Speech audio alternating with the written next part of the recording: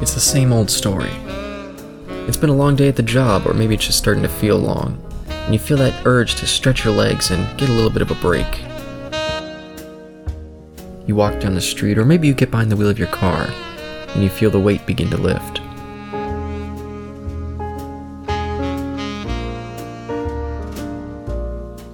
You walk through the doors, and the sound of the place starts to clear the air. You get a table, you order your drink, you listen to the sounds of the bar, and soak in the conversation.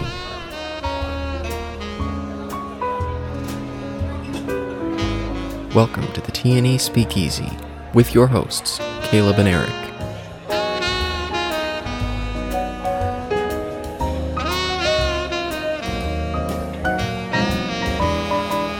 Listen in as they discuss the career of Steven Spielberg and fifth-generation game consoles.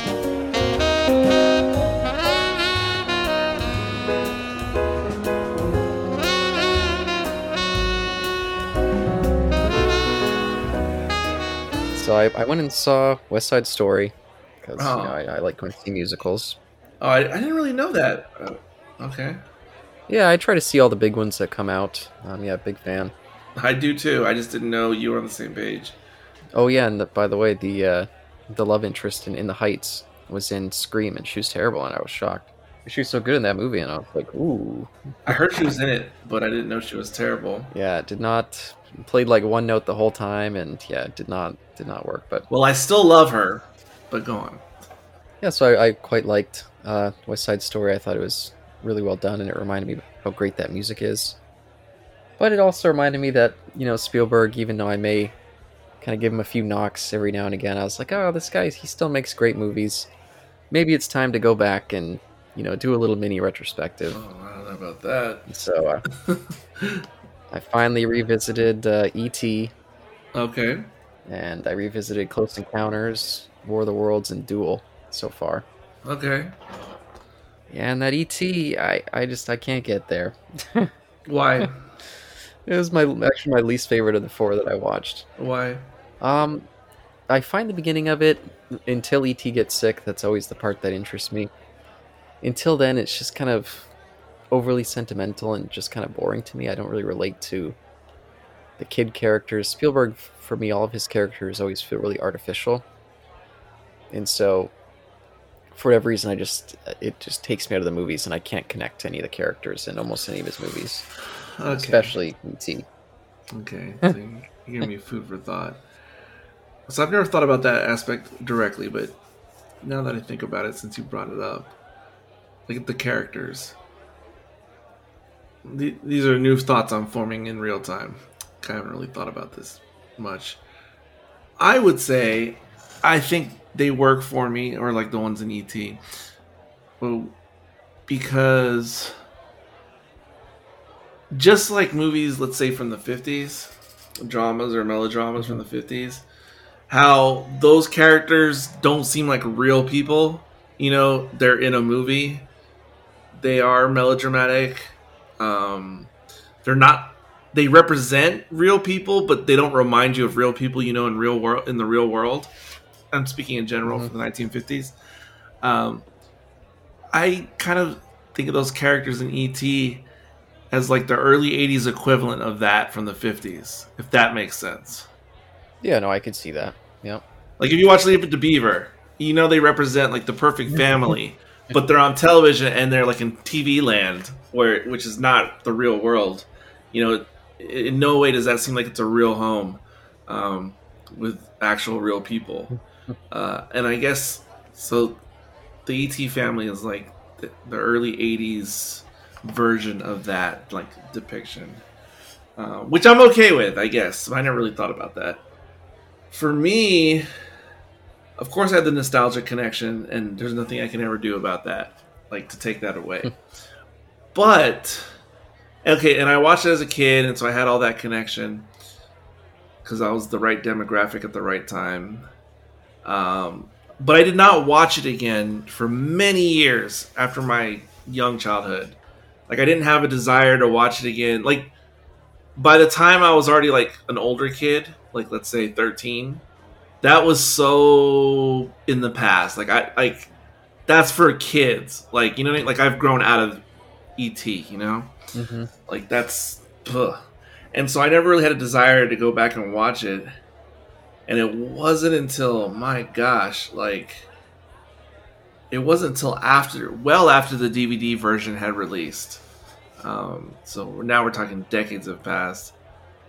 And I was like, I wonder if I should revisit this. I had already revisited Close Encounters, and that one kind of blew me away. So Close Encounters, I had memories from a kid too, as a kid, but I only had vague memories of that movie because I never, it preceded me in time. Like, I mean, I didn't see it at the movies. I didn't see it when it first came out. I saw it later on television and sometimes on video and stuff. And I never really watched the whole thing, and I never really paid a lot of attention to it. And I always remembered it as like the movie where nothing really happens. I mean, I don't think of it like that now, but it's almost like I thought of it as like a Shyamalan movie, M. Night, where it's like all build up, and then there's like not really anything there. That's how I always kind of thought about Close Encounters. And so I revisited that one probably like when the Blu-ray first came out or something. And I remember watching it, and I was really watching it seriously for the first time as an adult, and I thought, wow, this movie is like so well done. Like, the craftsmanship and everything. And so then I thought, okay, well, let me see E.T. As an adult. And again, that's how I really, really appreciated it. And in craftsmanship, similar to Close Encounters. And I love Close Encounters, but E.T., I love them both differently, but they're related. Because Yep. I see E.T. as like a weird continuation in a way. And with Close Encounters, it's more focused on the conspiracy and not trusting the government and that kind of stuff. Whereas ET is like, well, let's actually see what happens if you get to interact, with an alien and stuff like that. And again, I just thought, God damn it, this movie is so put together so well. And then I started really feeling the emotion. I mean, I understood the emotion of the movie when I was a kid, but I wouldn't get wrapped up in the emotion. Although I remember other kids my age, we'd always feel it was like as a kid, you'd be like really uncomfortable with all the ET dying. It's just kind of freaky, just like it is. I mean, that's the way it is by design. It's meant to be kind of scary, like to a kid. Just all the scientist types and all that stuff. But yeah, and then as I got even older, past that, and continue to visit it.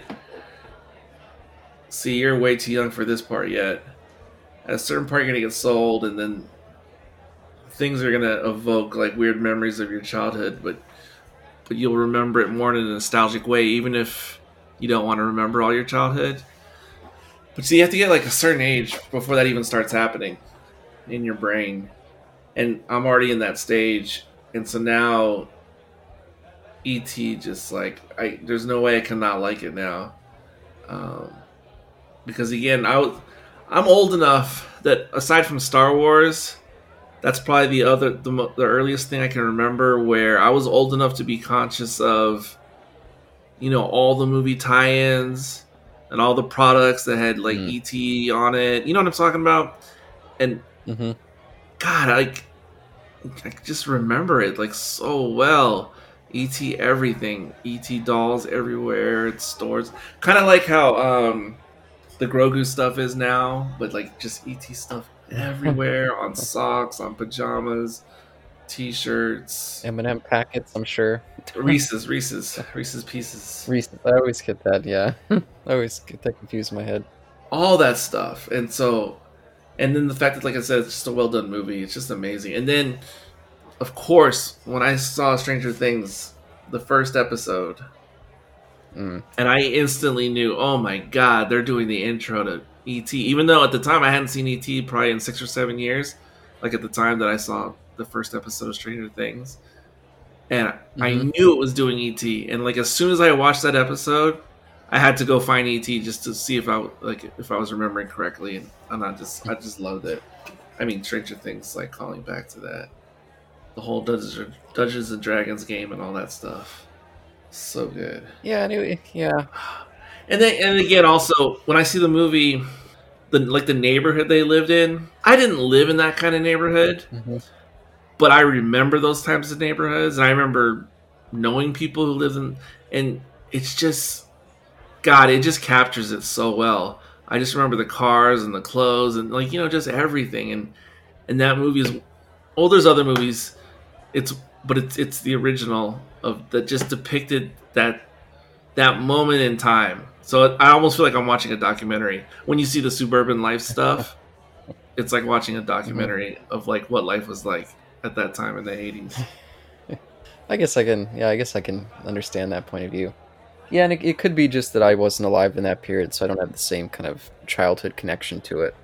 But even though I did see it as a kid, but Yeah, I totally get it when people older than me, like if they grew up as kids in the 70s or kids in the 60s, I totally get how that just completely amplifies like their appreciation of like those things from their time.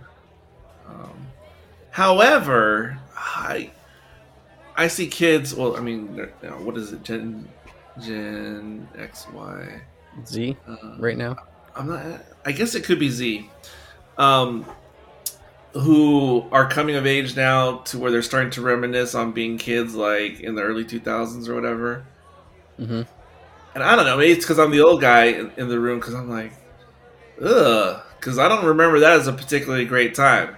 You know what I mean? Like, there's things I think that were cool in the 80s and 90s from my own living life experience. And to me, the Hmm. aughts was just kind of a bland, like a filler decade, like using anime terminology. Absolutely. That was a filler Yeah. decade. As far as, nothing too significant happened in movies or culture or whatever. Yes, there was 9/11. I understand that. But Ugh. Overshadowed like so much of film. say that War again? of the Worlds. Speaking of 9/11, just in terms of films, just overshadowed like so much. Like, ugh. And then I brought up War of the Worlds, which is absolutely just Spielberg obsessed and trying to turn that story into a 9/11 parallel. Just does not play. Like, ugh. Have you revisited that one recently? No, but I've been wanting to because I mean I remember seeing it and just going like, oh, that's it, okay. But I've always wanted to revisit the visuals, and I don't know what Mm. format you saw it on, but as I recall, I don't remember if I saw it on DVD or Blu-ray. I think maybe it was Blu-ray, but I just remember, like, let's say it was Blu-ray, and I remember me thinking, this should look better than this. Like, I need to see a better version of this Mm. movie. Like, because I'm not sure. I think that one might be coming out in 4K soon. I'm not sure, but I'm interested to check it out because I just Oh. remember thinking, at least I like the way this looks. Like, I could just watch this with the sound off. Yeah, it's a fantastic kind of visual piece. It's got some weird choices, like it uses a lot of natural lighting, but it feels like kind of uncontained natural lighting, where like everything just kind of bleeds everywhere, which looks super cool, even though it's just kind of a weird choice. But and it's got a great vision of kind of horror of what the invasion looks like. Like it came out when I was like 11, and I thought it was just like this fantastic horror movie I watched all the time. But it was not one I ever revisited as an adult because I guess I just turned on it at some point, Uh huh. and I can definitely see why I did. Going back to it, it does not necessarily hold up, but but it's got a cool visual aesthetic at least. But some pretty silly plot stuff, and again the typical artificial Spielberg family dynamics, which just feel just lame to me. And he always has to insert it.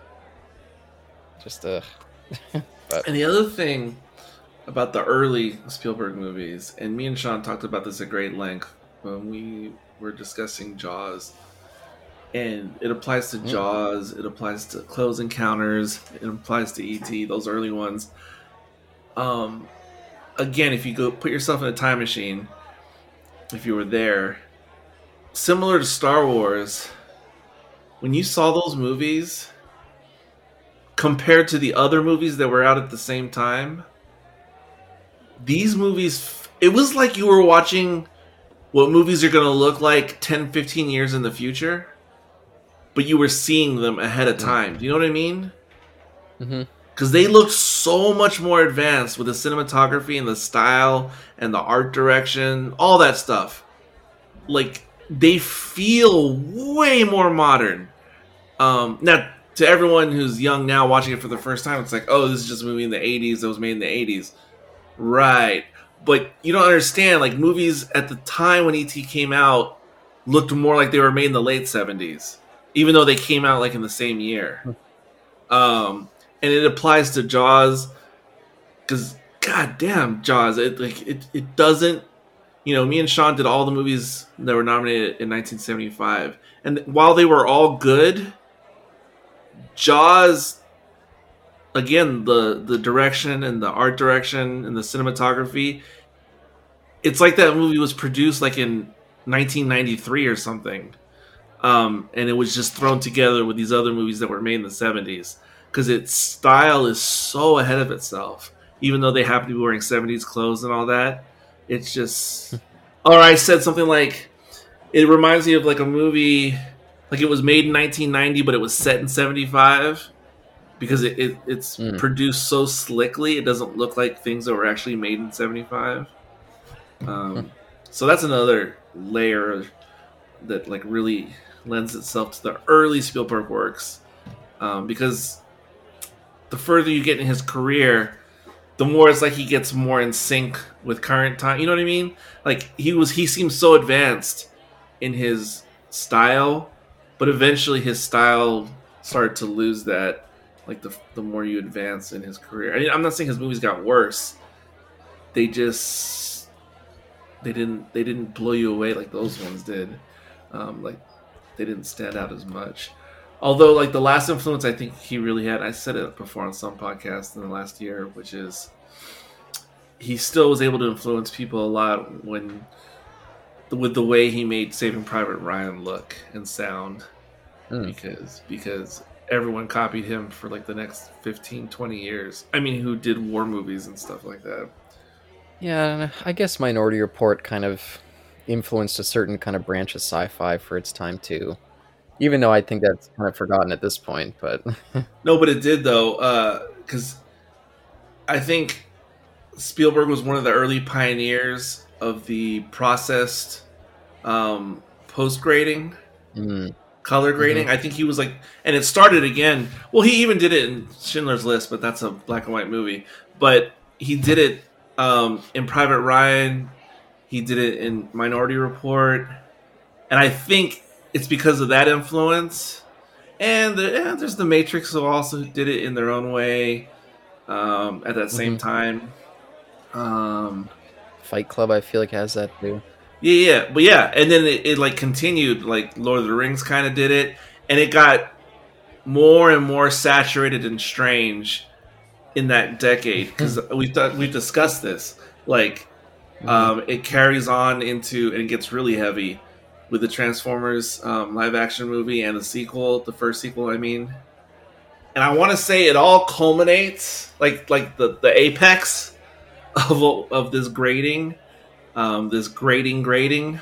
Um, Yeah. like I want to say 2009 Star Trek was the turning point. That's when it like hit full saturation, and then the pendulum hmm started coming back the other way. Do you know what I mean? Yeah, people start to be like, okay, this is almost like a cartoon at this point, even though it's live action. It does not look like reality anymore. And especially didn't work with Star Trek. And like I think Spielberg kicked it off because pre pre 9/11, pre Saving Private Ryan, everything was okay. Oh, this is gonna sound dumb, but let me work it out. Pre Private Ryan, everything still looked post Spielberg, and I've talked about that before. How Spielberg with his early work set the tone, and then everybody pretty much copied that all the way into the late '90s. Like what he established with ET, like the style, it it it it, it pervaded the industry until the late '90s. Um, hmm and then that's when digital effects took over, and then digital grading, and then that's when we went into that next step, which I just explained. That's the way. Because if you watch those movies of the '90s, the dramas especially, they're peak original Spielberg in style, with the shadows and the cinematography and the camera movements. It started in the late '70s, early '80s with Spielberg, and then it hit its peak in the end of the '90s. And I feel like there's a lot of Spielberg in that area where I just have not watched, like most of his dramas from that period. I've just completely stayed away from. So, so I might try to revisit or check out for the first time some of those movies like The Color Purple or Empire of the Sun or what's Amistad. Actually, I've seen that one, but not since I was a kid. Wait, so you haven't seen Color Purple or Empire of the Sun? Nope, never seen those ones. And you've watched like some. Have you watched some of the series like Amazing Stories? Yep, a little bit of that when I was a kid, but not since then. So you know how that series, obviously it's a series, but it's like they're for television. They're trying to emulate the Spielbergian look. Mm-hmm. Um, yeah. So Empire of the Sun, well, of course, it's made by Spielberg, but it feels like God, it just looks like Spielberg, in a way that Amazing Stories looks like Spielberg. It's just so, and I haven't seen that in years and decades. I don't know what I think about the story, but I think visually that movie would probably be a stunner, especially if they release it in 4K now. I think that would Hmm. just be amazing to look at. Yeah, yeah. I'm definitely curious for that one. I'm not so curious about The Color Purple. I mean, And I'll of course, watch you it, got the but kid Christian Bale, before he was Christian Bale.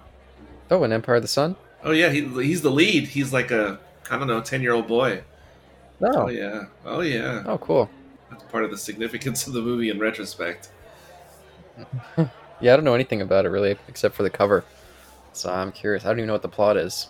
I only remember the broad strokes myself. Yeah, and if have you ever seen Duel, by the way? No, but I've always wanted to.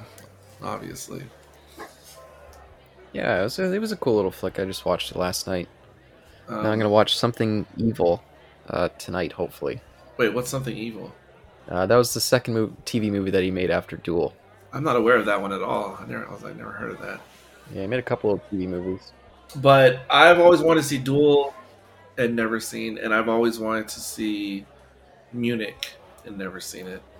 Oh, I didn't see that either. Yeah, for whatever reason, when that came out, it just did not look that interesting to me. Or maybe I was too young then. I don't know. I just wanted to see it, and it was curiously a Spielberg movie. It might be the only one, especially of modern times, that it was like virtually like Apocalypto originally. It was on Blu-ray for a second, and if you didn't buy it, like good luck, like you're not gonna find it.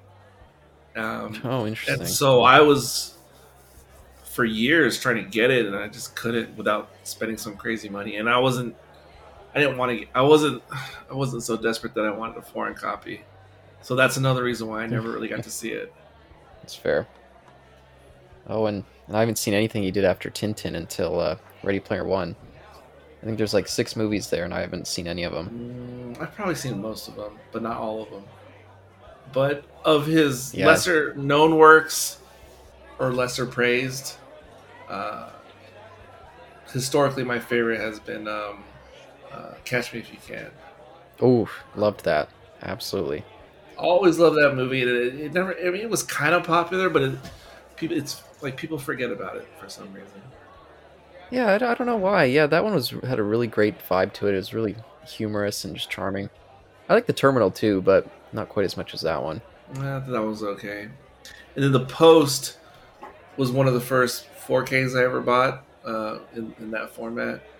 And The Post is fine, but it also comes across to me kind of like Ingmar Bergman.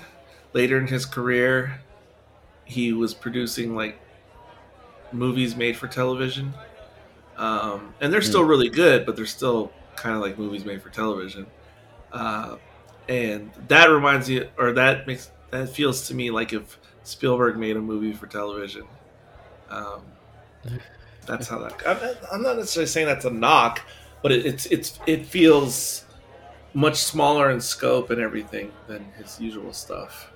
I feel like all the stuff in that tiny period that I haven't seen anything of looked that way from the trailers. Like there was that Warhorse movie. I also thought that looked like really Spielberg's doing this. This feels like I saw it at the theater, and that one felt like an up and coming director was doing like his homage to Spielberg and his style. yeah. Oh, that doesn't sound great. And then it's like, but that was actually Spielberg. Like it feels like it's made by a Spielberg acolyte or something. Interesting. What's one of the other ones from that weird period?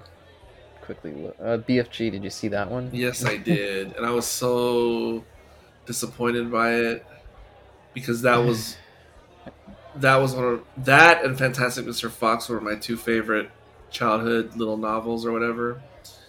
Oh, And so I was like, oh my god, he's doing BFG. This is unreal, you know?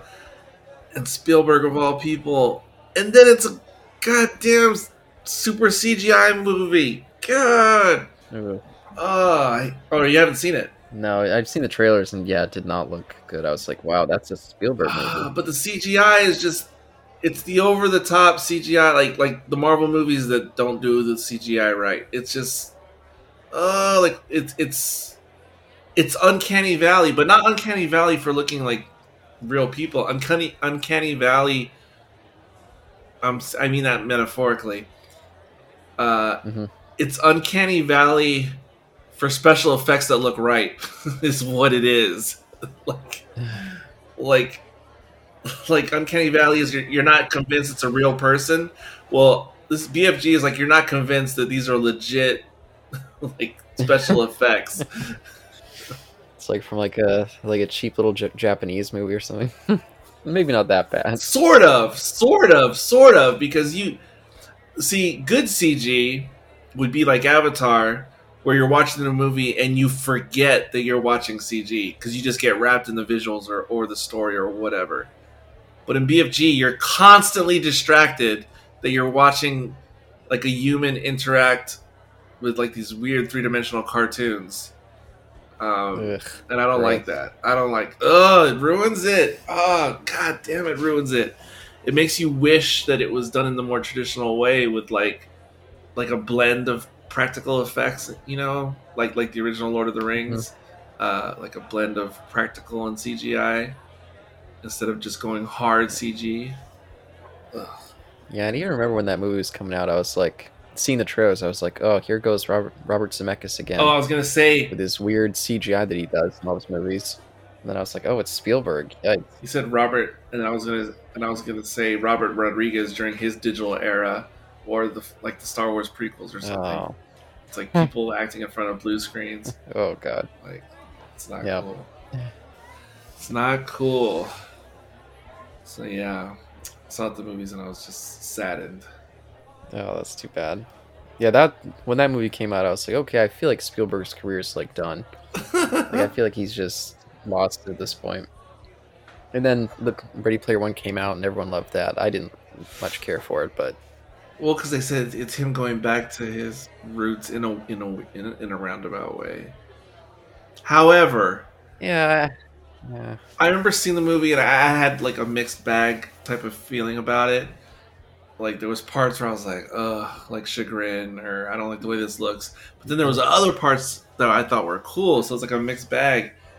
Um, and some of the references I thought were nice, and then some were lame. But um, but my gosh, I got a serious buzz in the movie theater during the whole Shining sequence. For those moments, I Mm-hmm. was completely blown away, and I just couldn't believe what I was seeing. And I just thought that little fan service part was just fucking amazing.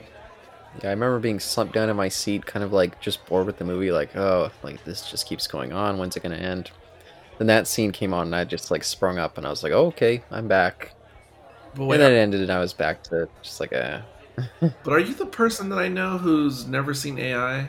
yep, never seen AI. Yeah. Okay, so we already had this conversation at some point where I said, okay, now that one to me, if there's one you have to watch of the ones you've missed, That's the one, because I'm not saying it's an amazing movie all together, but I think it strikes up. It could potentially strike up the most conversation. It's something to talk about, um, especially because he built it on the skeleton of Kubrick's work, and like it's basically Spielberg attempting to finish an unfinished Kubrick concept, and Yeah, I was about to say maybe we should do it after Eyes Wide Shut. eh, Little addendum. perhaps, yeah, I mean, it makes sense. And there's some heavy themes and concepts going on in that movie, and it is quietly on my list of some of the most unsettling movies I've ever seen. Hmm. Now I don't know if people at large share my opinion, but there are multiple scenes and multiple parts that are so simple, but they just creep the shit out of me because they get in my head and they make me, and they're very unsettling. And um, oh, I don't know. It's there's these there's a lot of discomfort in certain parts of the movie, and it's by design. And yeah, it's some of the most unsettling stuff I've seen of his, besides, like, let's say Schindler's List. Um, it's a very unique Spielbergian movie. Yeah, he got pretty dark there for a while. After Schindler's List, like Amistad's pretty heavy, and Saving Private Ryan. Fuck, I can't speak. Saving Private Ryan. God damn, why can't I say that? I haven't even started drinking yet. Oh dear. But even something like War of the Worlds, he was getting pretty grim. I was like, wow, for a Spielberg movie, this is like, wow. I finally had to look up his filmography to see what all I'm forgetting. It's funny how we've just completely danced around something like it doesn't exist. His movie from 2008. Well, yeah, that was actually the start of me being like, whoa, Spielberg, like maybe he's gone off the deep end. And then Tintin, I saw. Well, I think it's just a little Lucas in his life, I think, is all that was. Yeah, then I saw Tintin the next year, and I was like, oh, I guess it wasn't next year; it was a couple years later. But Yeah. I was like, oh wow, like this is not good. It wasn't terrible, but it was. Oh, really? That was your thought of Tintin? Because I was all hyped about it. Obviously, that Stephen Moffat worked on it, which hyped it up even more for me at the time. And then, yep, I fell asleep at the movie theater with my 3D glasses on and everything. Yeah, I walked out being like, wow, there was like no life whatsoever. This felt like Jurassic Park: The Lost World, where it was like just like a job for him. Like he didn't care. Very strange. Because I remember seeing like behind the scenes stuff, and he was like, "Oh, I always loved these books and comics. So excited to bring it to live action." And then that's what he produced. I was like, "Wow." uh, but yeah, maybe was that his first animated film? I'm looking. So maybe he just couldn't wrap his head around getting the animation right. Looks like it. Well, yeah, looks like it. Oh, there's 1941. That's something to revisit one day. Yeah, I've seen part of that on TV, but I didn't finish it. It's like, oh boy. I don't even think I knew it was Spielberg at the time. I just, oof. I didn't know it was Spielberg. I don't know what I knew, but I was a kid and I was like seeing it on video and stuff, and it's just an all over the place kind of movie. I found it entertaining as a kid, even though I barely understood what the heck it was about. That's fair. Pretty interesting concept. Do you remember the concept? No, I don't. I think all I remember is that they're on the West Coast, like literally on the coast by the ocean. And they're just like looking out, and they're supposed to like sound the alarm if they see the Japanese coming like to attack the California coast. I think that's the concept. Yeah, I was considering adding that to my list of ones to revisit. And I was also curious about seeing Always, because I've heard nothing but negative things about that movie, but I don't know anything about it, so it's kind of like, I don't know. It's funny that I haven't seen that movie. I mean, because I remember all the ads on television. I remember wanting to see it, and that's a curious like dark blank spot like in my knowledge of Spielberg's movies.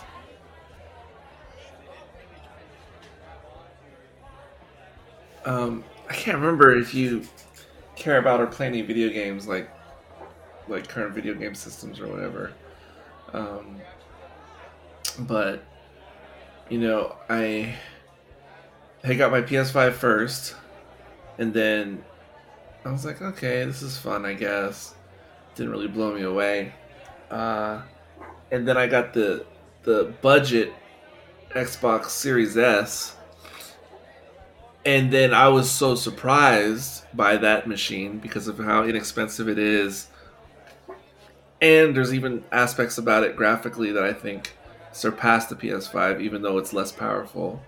So I was like content with that thingy. But I knew the X was going to be better, but I didn't know if it would be like that noticeably better or what.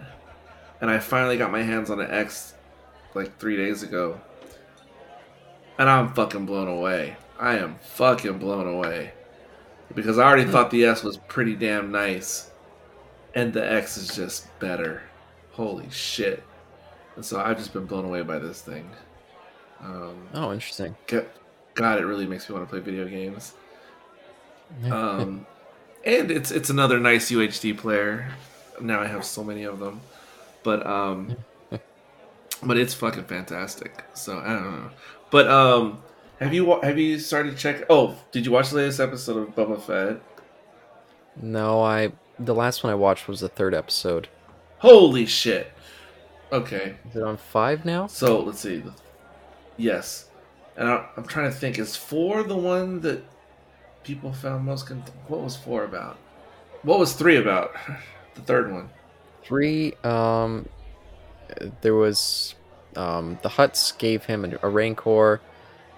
Some water vendor came to him and was like, "Oh, there's this band of young ruffians stealing Oh my yeah. stealing my shit." Okay, So he teamed up with those like characterless. they're called the mods. Anyway, But yeah. Um, yeah, episode 3 was the one that got a bit divisive amongst the viewers because a lot of people did not care for the mods and the chasing. I was fine with all of it, but that was quite divisive. I can't remember the details of episode 4 right now. Oh yeah, okay, that's coming back to me. Okay, I liked 4. I'm not gonna. I'm trying not to spoil anything specifically, but no, 4 was good. But then 5 was holy shit. And I think that's by far everyone's favorite. By far. Of the 5. Holy shit. oh, okay, interesting.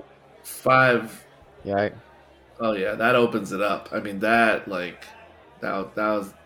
There's a lot of important, like, Filoni and Favreau, like, expanding, filling out the Star Wars universe. You know what I mean? Things we don't know, things that we're learning for the first time. Episode 5 is big on that. Clarifying things, not like outside of the Boba Fett series that affect other areas of Star Wars. So that was a big one. That was fucking fantastic. And there's only one left, I believe. Oh, cool. So we'll see how this all works out. yeah, I'll definitely try to catch up. I would. Fuck. Fucking love that show. I'm just watching so much Spielberg. I haven't had time to watch TV, but Also, then of course, then I get. Oh, you haven't seen the Peacemaker series on HBO? no, I've heard so many great things, and I am a John Cena fan, so I'm like, I gotta check this out, but just have not made it. Well, that's insanity if you're a John Cena fan. But I like the new Suicide Squad movie as much as anybody. And I knew the series came out. I was in no hurry. I especially didn't care for the John Cena character in the movie, even though I liked the movie a lot. Mm-hmm. So I was in no hurry. But then I finished something else I was watching, probably Arcane or something. Because I finished that. That was fantastic. But I was like, okay, let me check out Peacemaker. And at first, have you seen like The Boys? Only the first season. Okay, season 2 is really good. Anyway, So at first I'm like, okay, this is another show that's kind of like in that vibe of The Boys, um, in terms of humor and in terms of, for lack of a better term, gore. Um, and I'm like, okay, I get it because these kinds of things are popular these days. But I gotta admit, man, that it's pretty fucking good. It's obviously a series, but but James Gunn, he's executive producer, but he also directs some of the episodes and he writes some of the episodes. His fingerprints are all over this thing, his influence and everything. And so it's like, what if James Gunn made a TV show? Well, here it is. Hmm. And what I think is fascinating is, especially in the last episode, which was episode 5, but in all the episodes, but especially 4 and 5, like in this woke era that we live in, where some of us are always complaining like you can't make jokes nowadays like you could in the old days in movies and television. Mm-hmm. Like somehow James Gunn has all this humor that feels like shit that you haven't been allowed to do for 15 years. And I'm not sure how he gets away with it. Because this is the kind of stuff that people say, oh, you're not allowed to write stuff like that, or you can't even joke about that, or, people would normally say, oh, it's just not funny, because that's like old-fashioned racial humor or whatever. Mm-hmm. Man, he does not hold anything back, with his non-politically correct humor, and I'm just amazed that I guess he's just one of those people in Hollywood who can just do whatever he wants when it comes to that, because you don't see stuff like that currently that are so non-PC. Well, maybe he feels like he has a little bit of a get out of jail free card after that cancellation failure. And that's what amazes me too, because he got in trouble for whatever I don't even remember what it was specifically, but whatever he had tweeted in the past, whatever, and it was bad, and he had a mea culpa, and I have advanced. But then this stuff is probably just as bad as whatever his tweets were. But you don't hear people going, cancel Peacemaker, or this is obscene, or how could they think this is funny? But yet that's how it comes across to me. So that's what I just find so surprising about that show. Is that I'm surprised. Yeah, and he's been consistent. I mean, that's the stuff he started doing at the start of his career, and it's always worked for him. I mean, Super 2 had some stuff in it that made me uncomfortable. I was like, ooh, boy. Like I like James Gunn, but I don't know. Peacemaker has a lot of that. And I find it refreshing, to be honest, because it's that old-fashioned racial, yeah, dude, like LGBT humor that you're not allowed to do these days, and they just do it. They just do it like it ain't nothing. So, Oh, that shows. hey, I'm glad it's working for him. I heard that was like, I think I read an article yesterday that said it was the most popular streaming show right now.